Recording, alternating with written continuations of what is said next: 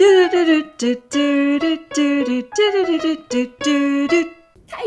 Mary!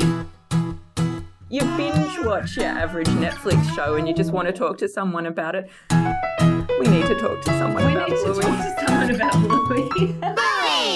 Welcome to Healer Christmas, Mary Bolling. Come on down. Kate McMahon, can you believe it? It's our second Healer family Christmas. No, we're not the newbie people anymore. We're leaving that to Bartleby. And haven't the pups grown in the last 12 months, I have to say? Like, there is so much I want to talk to you about today, Mary, but let's just start with one of the very first things we see, and that is Socks sitting on the couch. And she looks so much bigger and older this year compared to Veranda Santa. You might also almost say she's looking less like a puppy and more like I don't know if human's the right word, but definitely more like the rest of the healers. I know. She's no longer on all fours. She is walking and talking. Inflatable pool island! Pizza! Snuggling with Nana. It's beautiful. So I'm guessing Socks was 1. Bandit said that pretty clearly in Veranda Santa, so maybe Socks is 2 at this particular Christmas. Yeah, and we're all that little bit older and wiser. Oh, are we what? Oh, world's best chef. Thanks, Mum. Hey, I thought I was the world's best chef. Oh, you both are. Lovely as well. Last year we got to see the Christmas spirit at the Healer House, that is the Bandit and Chili Healer House. Pretty cool to finally lay eyes on the inside of Stripe and Trixie's house. And yeah, nice to know it gets shared around as well, because as this episode's going to show, hosting Christmas can put a fair bit of stress on. Yeah, their house is pretty fancy, I have to say. And Mary, I love this opening scene as well for the fact that it just reminds me of almost every single family Christmas I think I've ever been to. Someone has a perfume gift set. Someone has a Lynx Africa box set, which for some reason there's always that thing. There's novelty aprons. It's all happening. Okay, Kate, I need to know. So the Lynx Africa gift set, where is this coming from? Because we see Nana give both Bandit and Stripe their gifts. They get the aprons, which doesn't leave many options. Is it Chili giving it to Stripe? Is it Trixie thinking that's what Bandit wants? Or I guess one of the boys could be giving it to the other one. Do you think it's an ironic gift? This is a question that needs answering in my head straight up in this episode. You know what it screamed to me, Mary? It screamed to me the Christmas Day stall at the local primary school. Did you ever have that where they'd like have a little stall and like every present was $5 or something, and all the kids would take some money and buy a little Christmas present for? Yeah. They were usually homemade at the schools I was frequenting. Was your school getting fancier with their Lynx Africa gift sets falling off the back of a truck? Well, no, I didn't have lift. It was like sewing kit and tiny little photo frames that would hold half a photo. Like it was stuff that probably fell off the back of a $2 shop truck. That does sound familiar, but look, honestly, Lynx Africa only reminds me of one thing, and that is teenage boy locker rooms and the stench associated. And yeah, to be honest, I don't need to go there. It's Christmas. That one's for Nana from Bandit. This is from Dad. Oh, thanks, Bandy. No worries, Mum. But we do see a lot of presents in this first scene that I guess are a chance for viewers to make a connection to their own Christmas. The perfume set, like you said, socks, as in not the puppy, but actual socks, always tend to turn up Christmas morning. Nana's getting a novelty T-shirt. Pool toys seem to be a real Christmas perennial here in Christmas in Summer in Australia. And Kate, did you see a couple of moonlight unicorns lying around as well? Yes. And one of them was Pendragon. I want to sneak in an early we know that now, actually, Mary, because we've had a lot of Oh, correspondence so much. telling us that Pendragon is actually a King Arthur's surname from Camelot days. And it means son of the dragon. So there we go. I need to clearly refresh myself on English Gaelic history. You Yes. say history, Kate, but I don't even know. Is King Arthur history? Did that happen?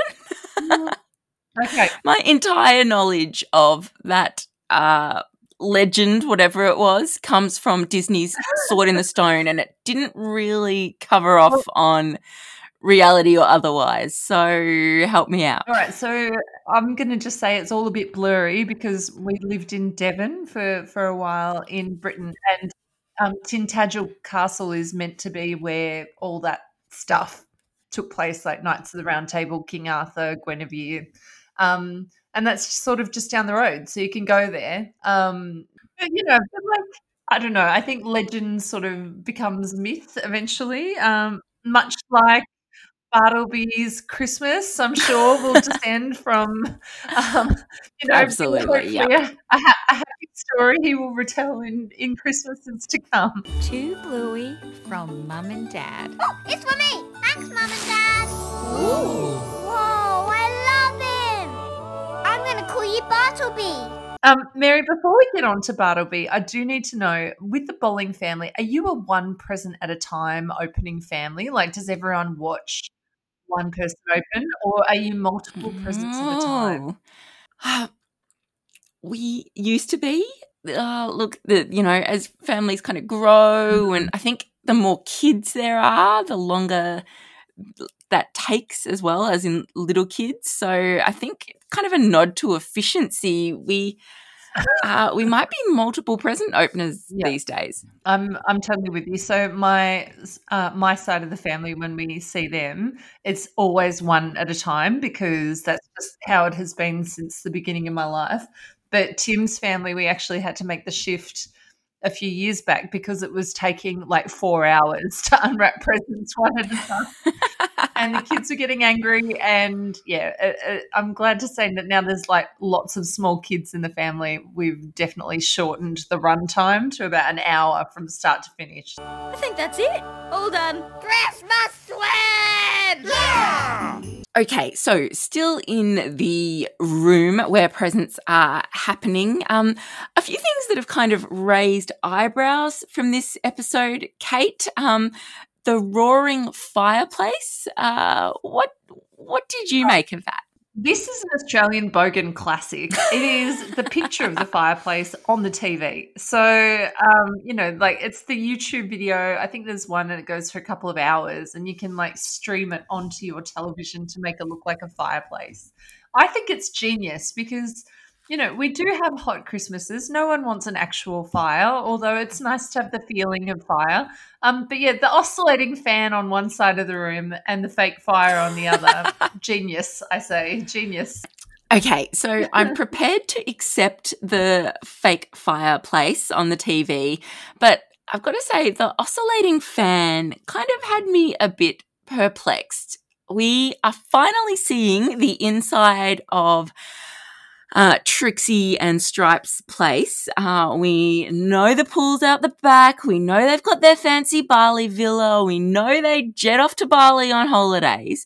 Are you seriously telling me they don't have aircon in their house? Like, what is this fan about?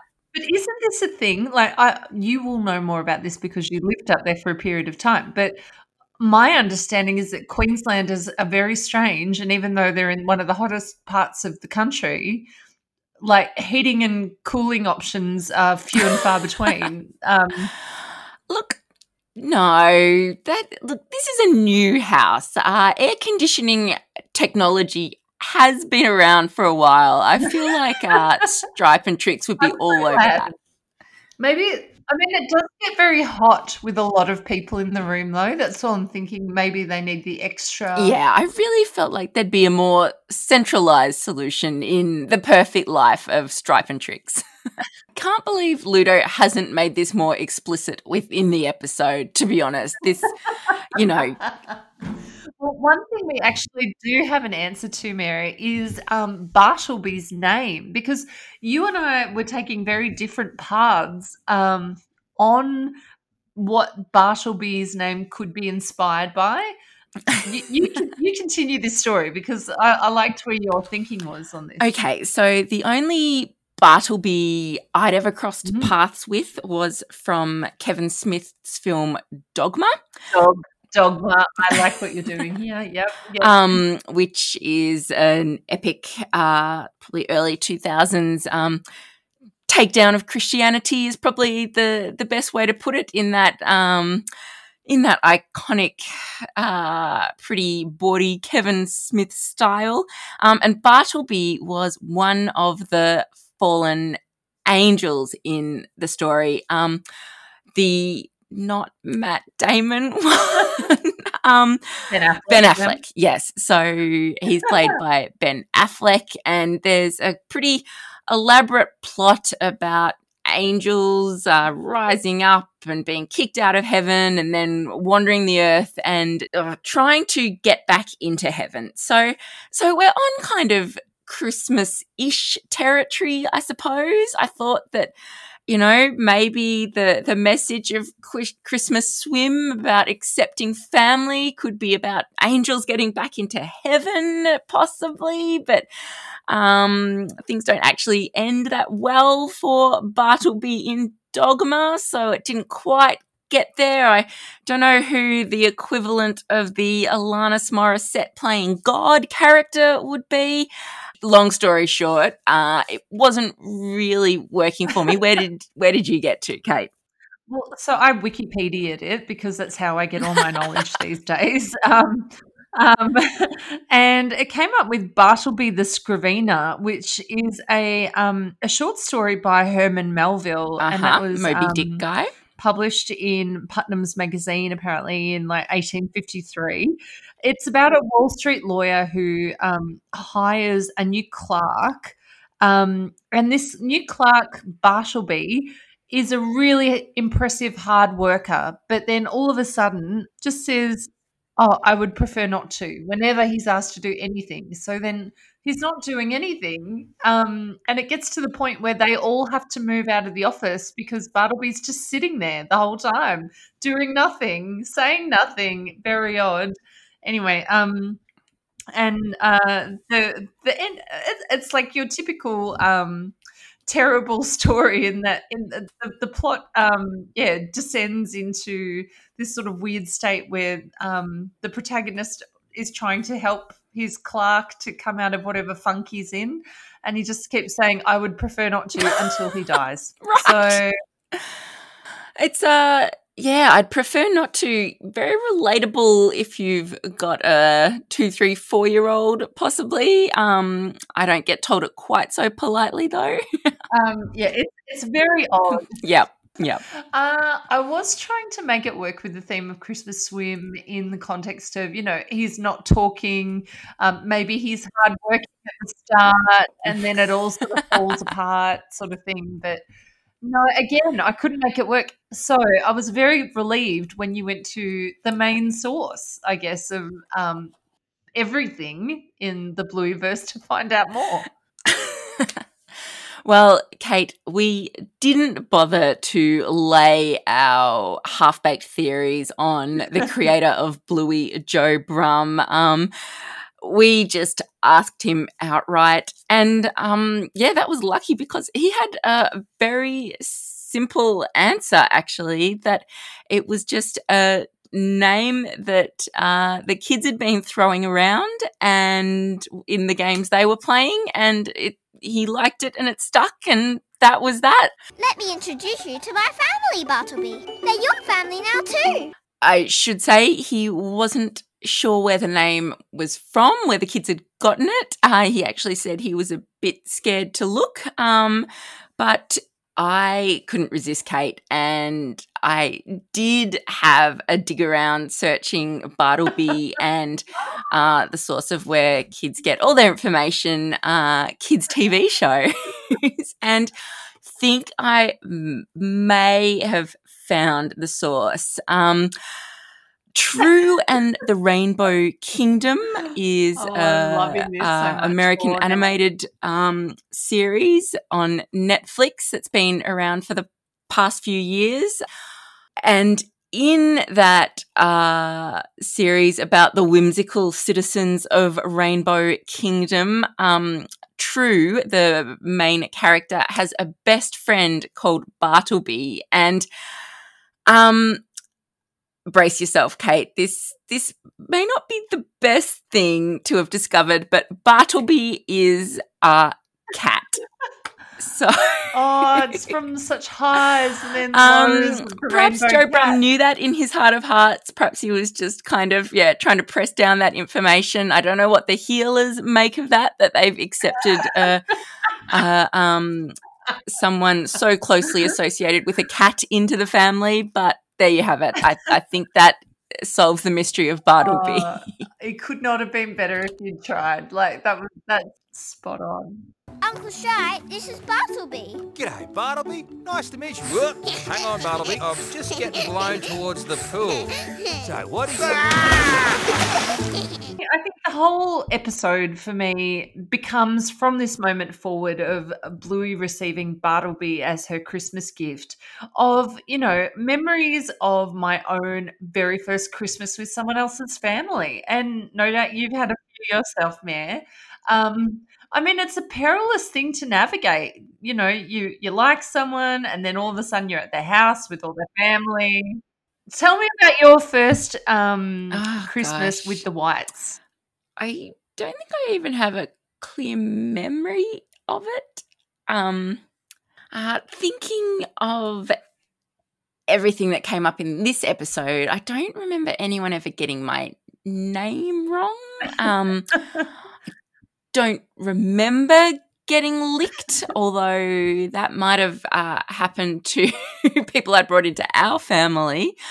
The big feeling at those big family events for me was just being across all the family history you need to know to almost make sense of the conversation. And Yes. luckily, yes, I have been in the family long enough now that is starting to make sense. And I do a lot of translating still from my side. Well, there's so many shortcuts, isn't there? Like there's so many mental shortcuts that people use just because they know each other, and weird things happen that to anyone else just look completely ridiculous. But then obviously once you're in that family fold, it's all makes perfect sense and it's fine. First McMahon Christmas. I was 22. I think it was my first. No, 23 maybe. I don't know. It was early on, and I was the first serious girlfriend that any of the four McMahon boys had brought home for Christmas. Whoa. And Pressure. yeah, I remember going from my family Christmas, which is very much Mum making the turkey roast, and we all sit down and then we watch Sound of Music and go look at Christmas lights or watch the carols on TV, or quite stayed. There were four very drunk brothers dancing around, and someone brought out this electronic monkey called Maxi Bobo, and it was like, I don't even know where they got it from. It was like a reject shop gorilla, but like you pressed its foot and it did a little dance, and for some reason this was the hit of Christmas. Wow. Yeah, four guys like dancing around like this monkey, and I'm just sitting in the corner going, what is going on? Were you channeling Bartleby? Did you just want to get out of there? I just, Bartleby's face throughout this episode was me at my first McMahon Christmas. And this is my cousin Socks. Merry Christmas! Yeah! Don't worry, she does that to everyone. Actually, there is a bit of that in this episode, I guess, the pressure to make Christmas perfect. That moment between Trixie and Nana, the gravy moment. Oh my God, so relatable. Just so familiar that everyone has a different idea about what makes Christmas, and there is so much potential for clashing there. It's made 100 times worse by Paul Kelly, who has made gravy with his How to Make Gravy song just like the most central element of Christmas in recent years. But yeah, I watched this and I had to admit, oh wow, I'm Nana. I am pretty determined to have particularly delicious gravy at Christmas. Is that bad? Really? See, I'm just like, yep, Aunt Trix, like just a few packets is fine. Like, who can be bothered messing around with the tray and the dripping and you can, obviously. Oh, Trix, I can do the gravy if you like. Oh, I'm fine, Chris. I've just got some packets. Oh, no, let me do a proper one. I love it. Oh, it was just perfect. It captured a little moment that I've never seen on TV before, and I loved it. That sort of that moment of like the kitchen power on Christmas. There's always like the old school versus the new school and who wins in that fight. It's always perfect. I do love that the new school has the new tactics as well. So when Bluey comes into the kitchen with Bartleby and his broken arm, she can be straight to Nana. Oh, that is a job for Nana. And yeah, shoes are on out of the kitchen. There's so many political power plays involved. Ooh, and should say in that heated moment in the kitchen as well, long dog alert. So keep your if you're not sympathizing too much with Trixie as you watch that one, keep your eyes peeled for a long dog as well. And thank you to longtime correspondent Caroline for pointing that one out to us. Aunt Trixie, can I borrow a towel for Bartleby, please? Oh, Nana, would you be able to grab a towel for Bluey, please? Oh, sure. And politics does come up in this episode as well. Good time to, I guess, jump ahead to the moment when Stripe is both defending his reputation as a crackling chef, read the apron, but also, I guess, batting off. We don't get to hear what Bandit says, but Stripe is pretty clearly defending his electoral choices in who he voted for, perhaps in the recent Queensland election, which we know the Healer family went off to vote in the circus episode. But yeah, just such a kind of a difference of ideology moment that can crop up around the Christmas table and look, what can you say? Thank God for good crackling to save the moment there. And yeah, I think there might be a few families this year that are going to need a lot of good crackling on the amidst the Christmas spread. Yeah, but that's not why I voted for him. Oh, Stripe, it's crackling. Well, Mary, the episode is called Christmas Swim, so let's talk about the actual Christmas swim, the time in the pool. There's some great games going on, and we start off with Socks blowing her dad, Uncle Stripe, straight into the pool, which I quite like. Genius. I love it. Yeah, and then that lick that sort of, Bartleby's face just has that slightly concerned, but I'm still okay. It's all fine. And I really love actually how they've really subtly tweaked Bartleby's face throughout these sequences to sort of convey that deep unease that he's Yes. for an inanimate doll. It's fantastic. Muffin going to work, though, I have to say, is my favourite game, I think, of the series. She nails this. She's late for work. I feel seen, Mary, because That is me every single morning when I'm normally back at work, trying to get out the door. Bye, kids! And running for the tram. I'm sorry I'm late for work. Mary's about to leave. I'm late. And then when Bartleby tries to get in on the action with Bingo and she gets attacked by Crocodile Uncle Stripe, and Muffin literally jumps on this Uncle Stripe's back going, "You're making me so late good. for work." That is such a move. Gotta love a good game collab, I guess. Maybe a game crossover where crocodiles meet the late for work ferry. It's too beautiful. Oh, I loved it because, anything that stops my tram onto getting into the city, I would totally want it. You're jumping on crocodiles' backs too, Kate. I can picture that actually. You're making me late for work. Maybe we should go and meet my dad.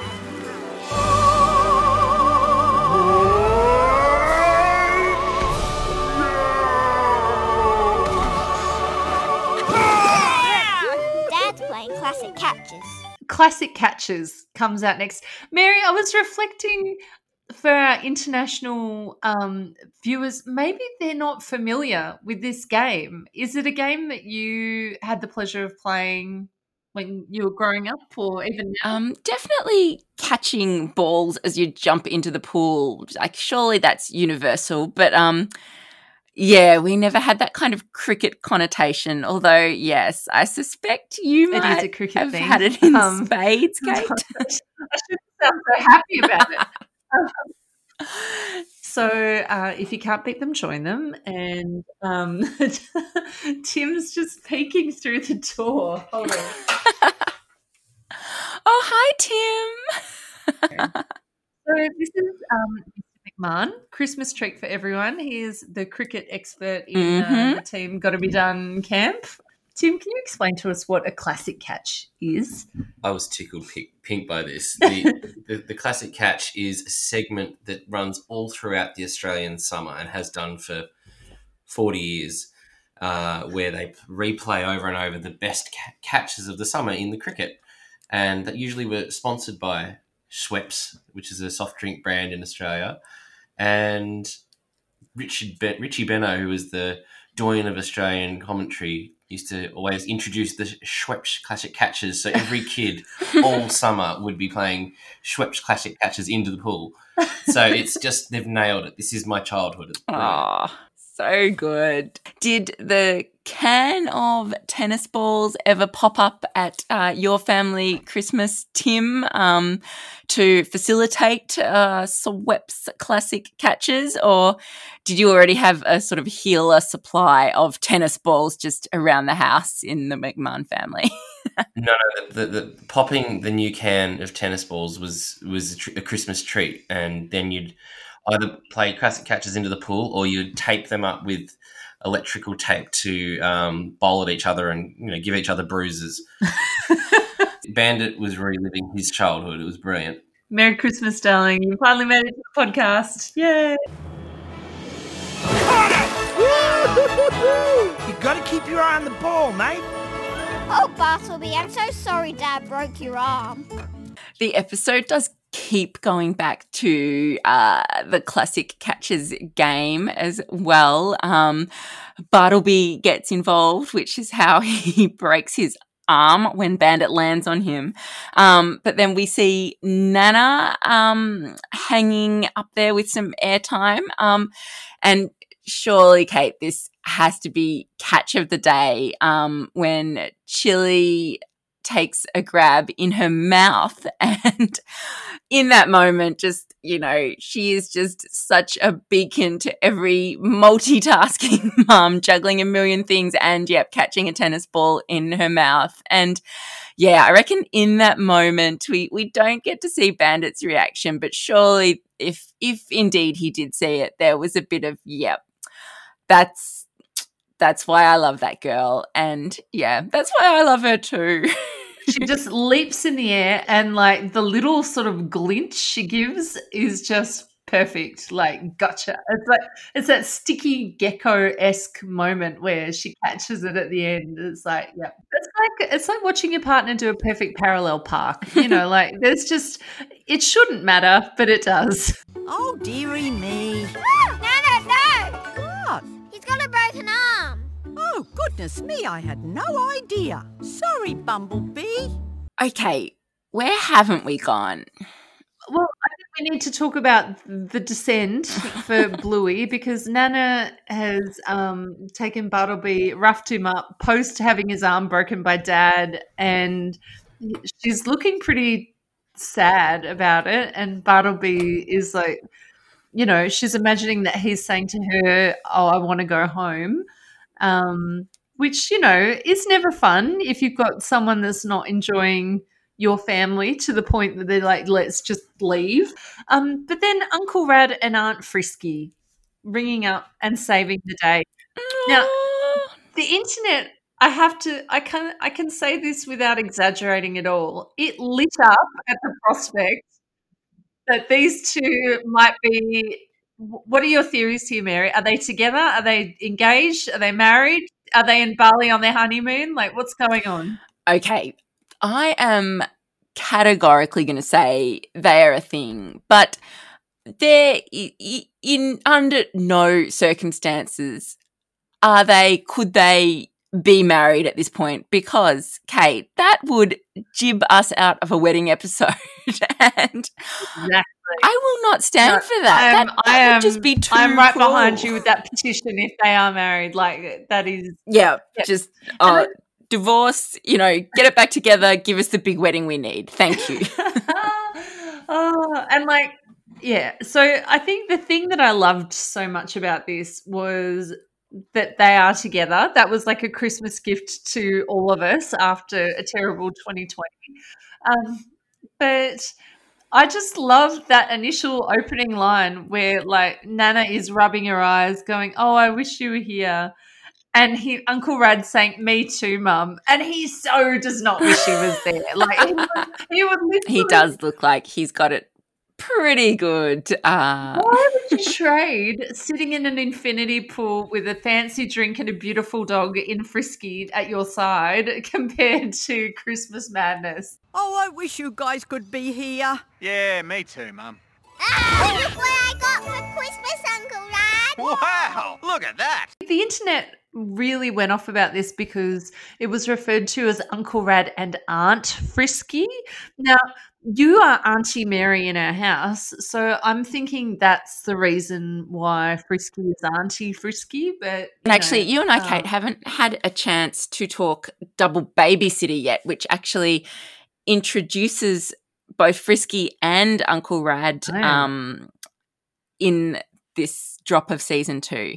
And in that double babysitter episode, in the credits, it's Claudia O'Doherty who plays Aunt Frisky. Oh, well, Frisky, and she is credited as Aunt Frisky, even in that first episode, which is where she and Uncle Rad meet. So I think that's kind of a hint that being an Aunt Frisky kind of predates any relationship, although it could also be a hint that their love was always just written in the stars. Hey, Uncle Rad and Aunt Frisky are calling. And hey, it's actually interesting because in America, they haven't seen this latest drop that have been on ABC in Australia. But they have just recently gotten a package that let them finally see from last year, Veranda Santa. They got to see this episode, Christmas Swim, as well, and it was bundled up with Sleepy Time, which, oh my gosh, that is a lot of emotion in 21 minutes of viewing. Oh my God, they are not going to know what hit them.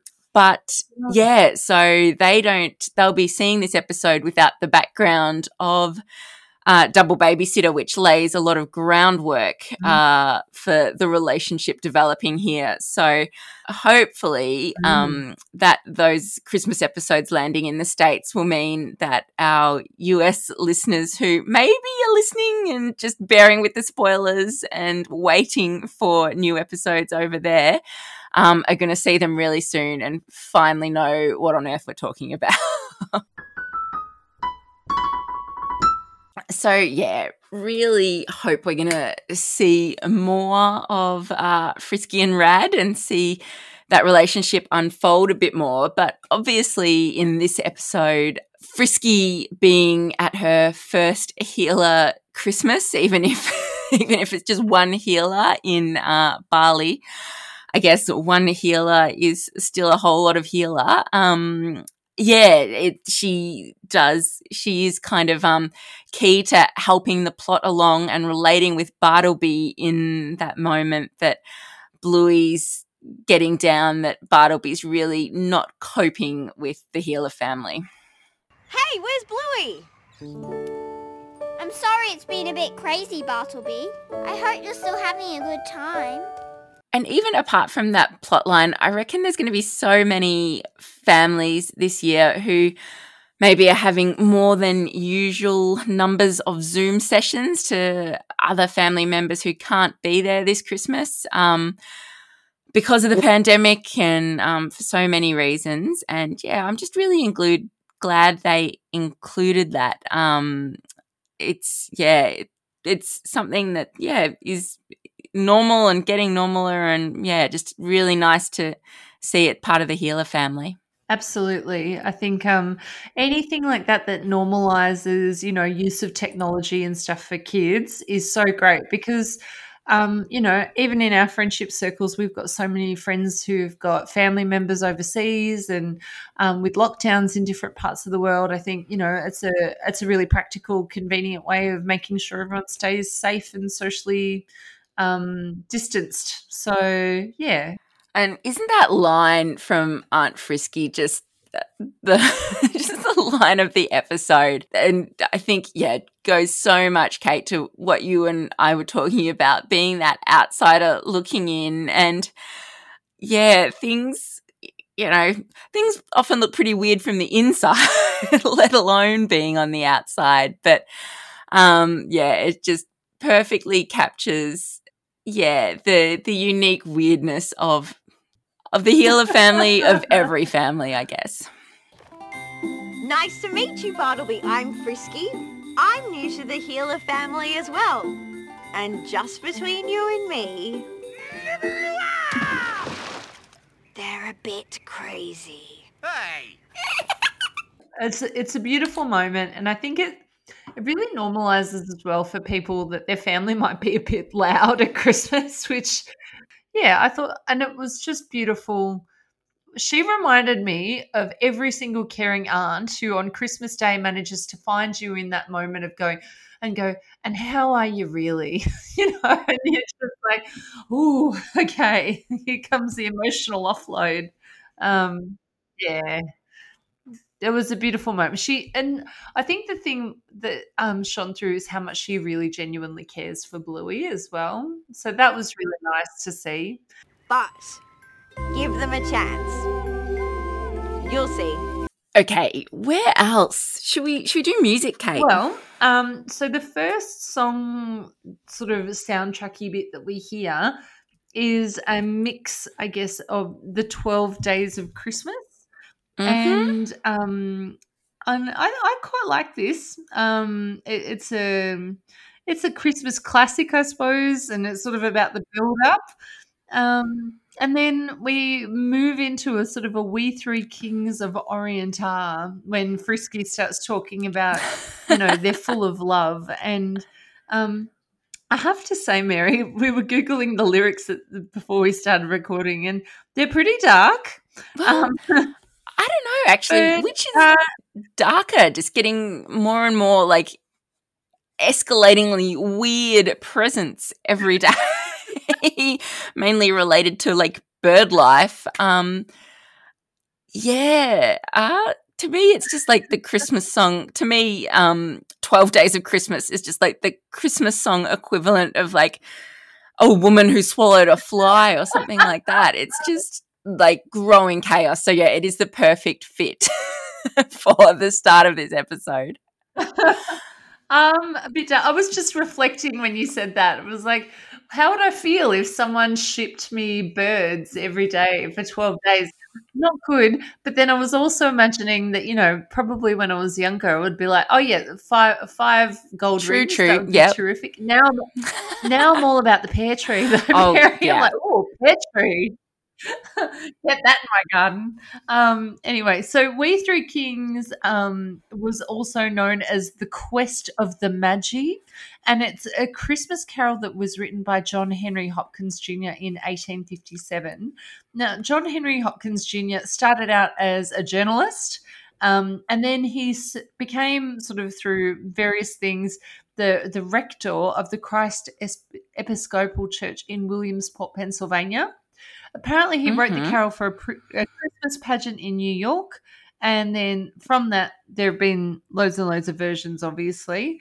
But yes, the reason I thought it was a bit dark was because it talks about myrrh, which you were explaining to me just now about how it's used as an embalming oil. So there are those shades of the spoiler alert, he dies. Oh, poor baby the- Jesus.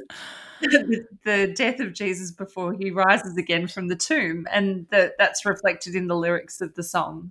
Yeah, well, I guess, this carol is pretty old school definitional, putting Christ back in Christmas, which if you're going to go down that route, there's definitely a lot to unpack. Deep dive your Bible, I guess. Everything has layers upon layers of meaning, and everything's, reflected in the prophecy or foretelling things to come, or it's almost like a Bluey episode. I think that's probably the best description of the Bible I could come up with. But yeah, all the gifts that get sung about that are part of that Three Kings Christmas tradition, relate to the Christ journey, that it's the gold because he's a king, and it's the frankincense because he's a priest, and then the myrrh because he will die and rise again. But yeah, I just love this carol though, Kate. I think we've talked about last year how I'm a bit of a sucker for a Jesus carol, and Away in a Manger gets me sort of right in the cry spot. But in We Three Kings, it's that moment, and I think it's in this, they use it in this episode where it kind of lifts into the chorus, and it's which I don't think I hit a single note there, but it's into the Star of Wonder, and it is just transcendent. It's so beautiful. It's everything I want in a Christmas carol, I reckon. I do, and the pinnacle of the music is that sort of that phrase, which I guess would marry up to "Guide us to thy perfect light," which I think is a beautiful analogy for Christmas, because it is it's perfectly imperfect, and I think that's what's sort of captured with all the craziness. Trix's face when she sits down at the head of the table, and it's and the music is sort of going star with Royal Beauty Bright, and it is that quest, I guess, for that perfect moment. But yeah, the perfect is actually all around. Merry Christmas, everyone! And I guess to get to that moment in this episode, there is a lot of love and even forgiveness needed. Like, Bartleby's rocking a broken arm. And to then, kind of make peace with the people around you and say, yeah, well, this is perfect for us, or we can call this perfect, and set aside the imperfect, I think is probably, is probably for me a big part of the Christmas message as well. Yeah, Mary, you couldn't have said it better. I think this year more than any others, I am so, so grateful that I'll be able to spend time with my family. And despite whatever crazy, and you're right, there is always that sort of that level of, I've got to go get your presents, and I've got to make salads, and I've got to do all this stuff. But this year, I think the ability to spend it with people who I really love and definitely have not seen enough of this year will override any of those feelings of, yeah, I am Bartleby giving the thumbs up. And here's to Bartleby. Yeah, Bartleby! Welcome to the family, mate. Dad. And, I'm really looking forward to going away with you, like on Boxing Day, so we can have a few aperols and debrief if necessary. The Christmas debrief buddy is so important. And that could be the sequel episode to this episode almost, like the debrief episode. I want to see that. Just Chili and maybe Frisky catching up afterwards to compare notes. Yeah. Well, I want to see the Boxing Day episode because Boxing Day, to me, is the far superior cousin of Christmas. There's great leftovers. Everyone's relaxed because the pressure of Christmas is done. I think this has got material in it for a future episode. Yeah. And actually, that might be starting to ring some bells for listeners, Kate, because we did talk about the fact that in this season 2, there seemed to be one missing episode. I think it was only last week or the week before. We were speculating perhaps it could be a Christmas double episode that rounds out the full 52 episodes of season 2. Obviously, that hasn't happened. And yeah, it's not going to be a Boxing Day episode either, Kate. But what it is, we've heard, is an Easter episode. I know, and because you've been texting with Joe. Well, emailing, it was very formal. But yes, the Easter episode is coming. That's a whole new Bluey episode and we don't have to wait for season 3 for it, which who knows when that's coming because work has barely even started on it. But yeah, look, I'll take that. One new Bluey episode locked in for the new year. That's a pretty good Christmas present, right?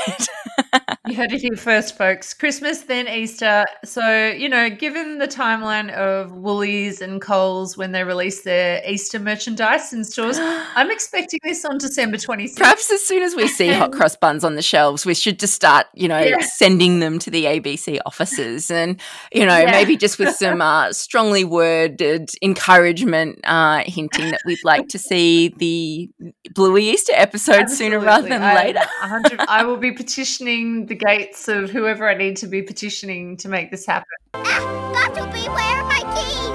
Quick! Barry's leaving! Oh, come on! Bye, kids! Kate, I think we have recapped this episode. This is also our final Gotta Be Done episode for the year. Happy Christmas. Happy Christmas.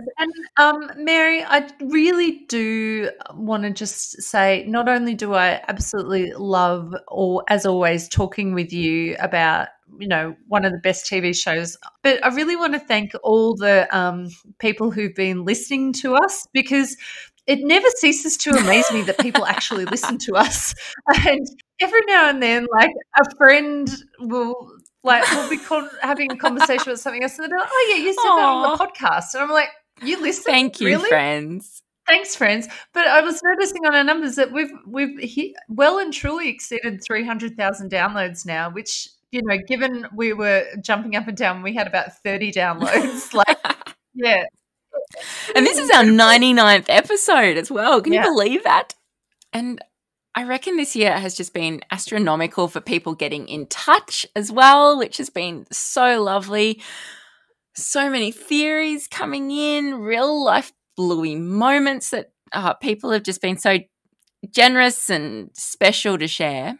And just the love of Bluey. I think that's what's, so special because the team at Ludo have created something that's really touched the hearts of so many people. It's compelled them to want to find out more and and it's definitely changed the way I parent. Oh, same.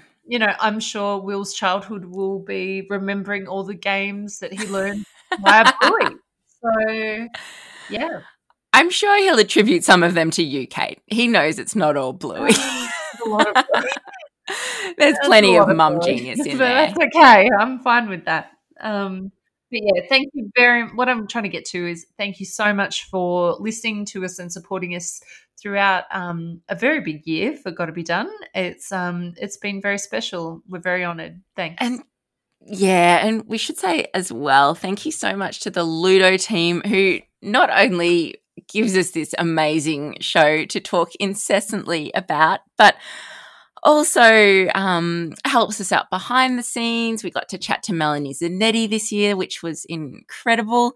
The team at ABC as well for, supporting us and even maybe sneaking us a few episodes to watch early. Yeah.